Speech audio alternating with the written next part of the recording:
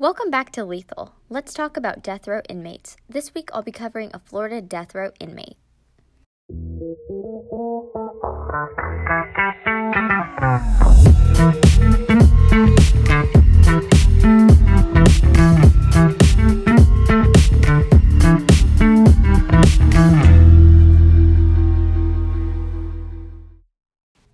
This week, I'll be covering a Florida death row inmate, Glenn Edward Rogers. He's known as the cross-country killer and the Casanova killer. Get ready for a wild episode. You know the drill. Before I jump into the case, I'm going to talk about Florida death row. This week, I'll be going over Florida death row inmates' daily routines. Death row inmates wear orange t-shirts and their pants are blue, just like the other inmates. So I'm guessing the orange top differentiates them from other inmates at the prison. Next, let's talk about their cell. They have two different cells for the inmates. So they have a daily cell that they're in, but their second cell is a death watch cell. An inmate is placed in this cell when the inmate is awaiting execution. While inmates are on death watch, they're able to have a radio and a TV. They're also able to make 2 phone calls, one for legal reasons and second for a social phone call. So they're able to call anyone they want. Death row inmates are given a last meal request in Florida, but the meal cannot exceed $40 and it has to be locally bought.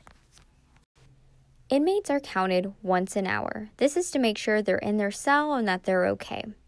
When they're moved to different parts of the prison, the inmates are taken in handcuffs.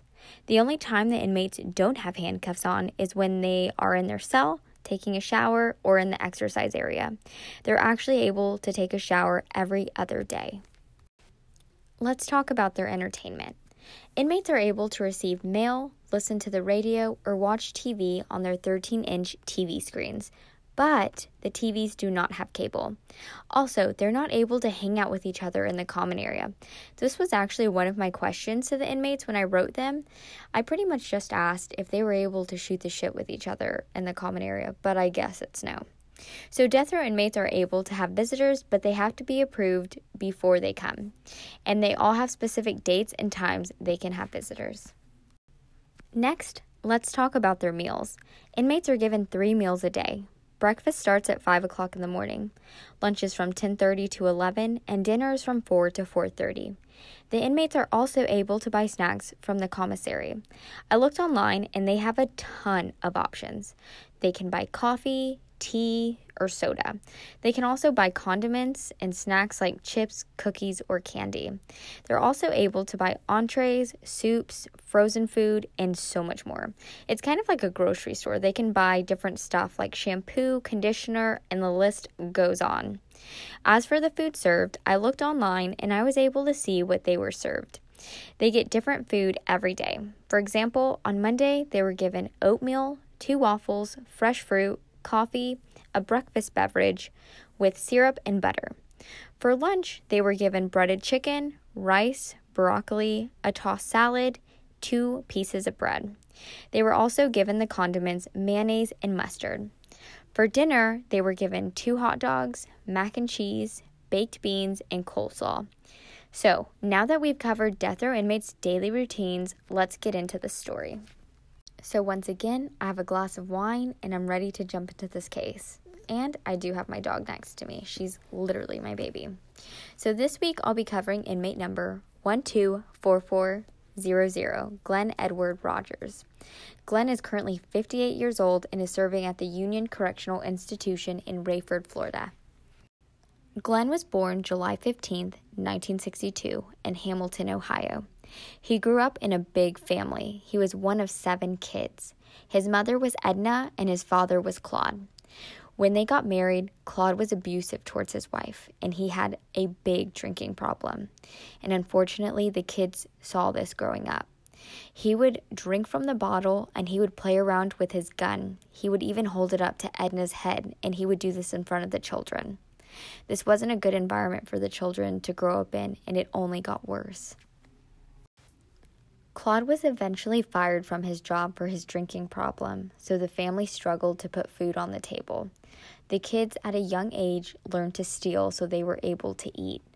Glenn started to be problematic at a young age. He would break into houses and steal money, but this was taught to him by one of his brothers named Clay. Clay is very important. You'll be hearing a lot about Clay in this story. So Glenn and Clay were actually caught after they committed 100 burglaries in 90 days. Glenn was sent to reform school. While he attended, he was being sexually molested by people on the inside. Clay found out and took him out. When he left reform school, he met a girl named Deborah. She had a baby and they needed a place to stay, so Glenn took them in. He loved Deborah and he loved her baby. He legally adopted it. They got married in 1980 and they had a second child in 1981. But their marriage quickly went downhill. He was jealous and became very controlling of Deborah. She had to stay home with the kids, and if she left, he would beat her. But he grew up seeing his father doing this to his mother, so I assume he didn't see anything wrong with it. Deborah filed for divorce in 1983 because she was done with her abusive husband. He left his family and moved to California. He met another woman named Kathy and they had a boy, but this marriage didn't work out either. They divorced in 1984. Soon after, Claude, Glenn's father, passed away from a stroke. Glenn took this very hard. He started to spiral. He was actually doing drugs, traveling across the country, and getting arrested frequently. He eventually returned to his hometown and was still committing crimes, but now with deadly weapons. He was caught one day and was actually hired by police to be an undercover drug informant. How do I even begin with this? Let's go back to when Glenn was a child. His family did not go to church. They were actually part of another religion or spiritual journey, I guess you could say. Him and his siblings were taken to a Sin Eater event. Oh, you don't know what that is? Yeah, I didn't either, so buckle up. They watched a man eat food off a dead body so he could get rid of his sins. If I could insert crickets here, I would, but I don't know how. And that would be to show you that my mind is so overwhelmed. Like, what the hell? That's crazy. They obviously didn't have a normal childhood. This spiritual place they would go also talked about the devil and demons, so normal stuff. Before Glenn started to kill, Clay and Glenn actually had a ritual experience. They were chanting, trying to unleash a demon. Glenn truly believed an evil demon entered his body at the ritual. Glenn and his brother Clay traveled together across a couple states after this, and Clay said Glenn started talking about death and wanting to stab people and wanting to murder. Clay wanted to get his life straight, so he had to leave Glenn. Before we really dive into the story, let me start by saying that Glenn was suspected for killing an elderly man in Ohio in 1993 and for killing 4 women in different states that included California, Mississippi, Florida, and Louisiana. But he claimed to have murdered around 70 victims and later said the statement was a joke. But murdering people is not a joke. Let's start with his first suspected victim, Mark Peters. He was a veteran and a retired electrician. January 10th, 1994, police found a body of a 71-year-old man. He was found in a cabin that belonged to Glenn's family in Beattyville, Kentucky. Glenn and Mark knew each other before the attack took place. Mark let Glenn live in his home with him. Until October 1993, Mark was reported missing. Mark's car was missing and some of his personal items were missing as well. This included guns, his collection of coins, and some of his antiques. During this time, Glenn had disappeared as well. Clay, Glenn's brother, told police to check the family's cabin for clues. This was hard for Clay to admit to police because he didn't want to turn in his brother, but he knew he had to. This is when police found Mark's body. His skeleton was bound to a chair. The next victim was Sandra Gallagher. She was a 33-year-old mother. She had 3 children. This attack took place in Van Nuys, California. September 28, 1995, Sandra had met Glenn at a bar. She was actually at the bar to celebrate. She'd won $1,200 from a lottery ticket. That's pretty cool. Glenn asked Sandra for a ride home from the bar, and she agreed. Unfortunately, the next day, Sandra was found in her burning truck, raped and strangled. Her car was actually found close to Glenn's apartment. Glenn was convicted for murdering Sandra on June 22, 1999. On July 16, 1999, he was sentenced to death in California. His next victim was Linda Price. She was in her 30s and had beautiful red hair. I say her hair color because his mother had red hair, and they're suspected that he was harder on his victims that had red hair because his dad was abusive. He expected his mother to be his protector, and she wasn't. So that's why I'm letting you know about her hair color. This attack took place in Jackson, Mississippi. Linda met Glenn at a beer tent at the state fair. They dated and lived together briefly, only 3 weeks. Linda told her sister Kathy if anything happened to her, it was because of Glenn. Linda wasn't able to tell her sister why she said this because Glenn would not leave her by herself for too long. Kathy was supposed to hang out with Linda on Halloween at her apartment, but when Kathy showed up and her sister didn't answer the door, she knew something was wrong. Linda's body was found stabbed to death in her bathtub, and Glenn was nowhere to be found. He had left. Glenn's next victim was Tina Marie Cribbs. This attack occurred in Tampa, Florida. On November 5th, 1995, Tina met Glenn at a bar, and Glenn bought Tina and her friends drinks. Glenn actually asked Tina for a ride home, and she agreed.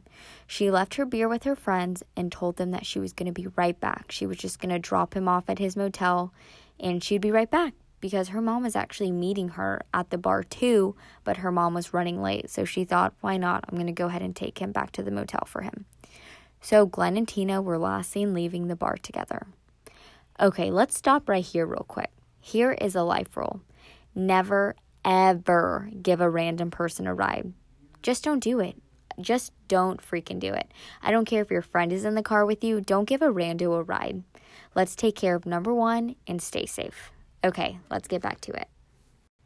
2 days later, Tina was found by cleaning staff at a motel. Her body was in the bathtub like the last victim. She had been stabbed in the chest and the butt. Sadly, this was a slow death.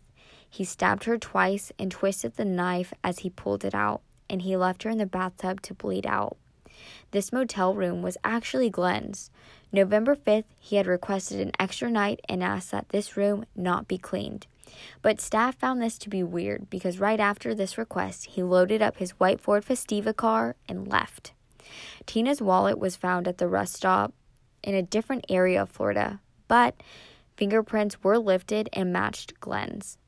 On November 13th, Glenn was arrested in Kentucky driving Tina's car. He told police she let him borrow the car and was still alive when he left her. On July 11th, 1997, Glenn was convicted and sentenced to death for the murder in Florida. His next victim was Andy Sutton. This attack occurred in Bossier City, Louisiana. Glenn and Andy met at a bar, just like all the other women. They went back to Andy's apartment for the night, and her body was found November 9th, 1995, stabbed to death on her bed. She was later found by her roommate. So, do you remember when I told you Glenn was arrested on November 13th, 1995 for driving Tina's car? Yeah, well, there's actually more to that story. He actually led Kentucky police on a 13-mile chase. Police crashed into his car to bump him off the road. Glenn was sentenced to death on Valentine's Day, 1999, by execution, but appealed to the Florida Supreme Court and argued that there wasn't enough evidence to charge him with the crimes. His appeal was delayed until March 2001 and was later denied. April 2005, Glenn filed another appeal, and this was denied again in 2011. Oh, did you think we were done? He's also a suspect in the murder of Nicole Simpson and Ron Goldman. You know, the O.J. Simpson case. Glenn went to visit his family in Hamilton and told them he met an amazing girl named Nicole. He would do work around the house for her, and Clay got a call from Glenn one day, and he said he was hanging out with Nicole, and he told Clay he was planning on taking her down because she had a ton of money. After talking about Nicole to his family, she was found murdered. Glenn family believed he was involved with Nicole's murder. Glenn was living in Hollywood at the time and worked for a company that fixed and painted houses across the city. A white pickup truck was seen in front of Nicole's house the night she was murdered. Coincidentally, Glenn had access to a white pickup truck from his company. He had a couple ties connecting him to Nicole. Glenn told police O.J. paid him to break into Nicole's house to steal back $20,000 earrings she had. O.J.'s instructions to him were that you might have to kill that bitch if you have to. Glenn told police O.J. didn't want to get his hands dirty, so Glenn was responsible for the murder. There was evidence that there were 2 men at the house when Nicole was murdered, so number 1 being O.J. and number 2 being Glenn. Oh, and get this. Nicole collected angel jewelry before she died. Glenn sent his mother an angel pin with a diamond on it and requested that she wear it at his trial. So what do you think? Was he involved? Glenn became one of FBI's most wanted, so police decided to look deeper into unsolved cases across the country because he traveled across the country for 15 years. There was actually a pattern spotted: women stabbed to death and left in a bathtub or left in a burning car, and we know he did both of those. Police searched the family cabin to start this is actually where the first victim was found. So police actually discovered human bones and hair in 2 different fire pits. His death count is currently unknown, and Glenn has actually ran out of appeals, so his execution can be any day now. I did write to Glenn, and holy cow. So before I write to the inmates, I do look them up and I see what crimes they committed. But I didn't realize he's suspected for killing 70 women. So that is so insane to me. So what do y'all think? Will he confess to all of his murders before he's executed? Let me know what you think. I hope you enjoyed the episode. Don't forget to subscribe and please rate and review on Apple Podcast. Go follow my Insta, lethal_podcast, and feel free to shoot me an email at lethal.tcpodcast@gmail.com. Don't forget to tune in next Wednesday for a new case and a new inmate. I'll be covering a new death row inmate in Illinois.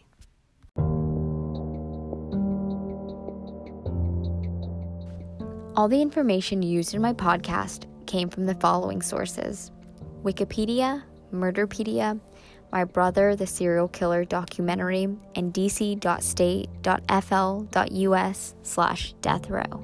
Thanks for listening. Can't wait to see you next week.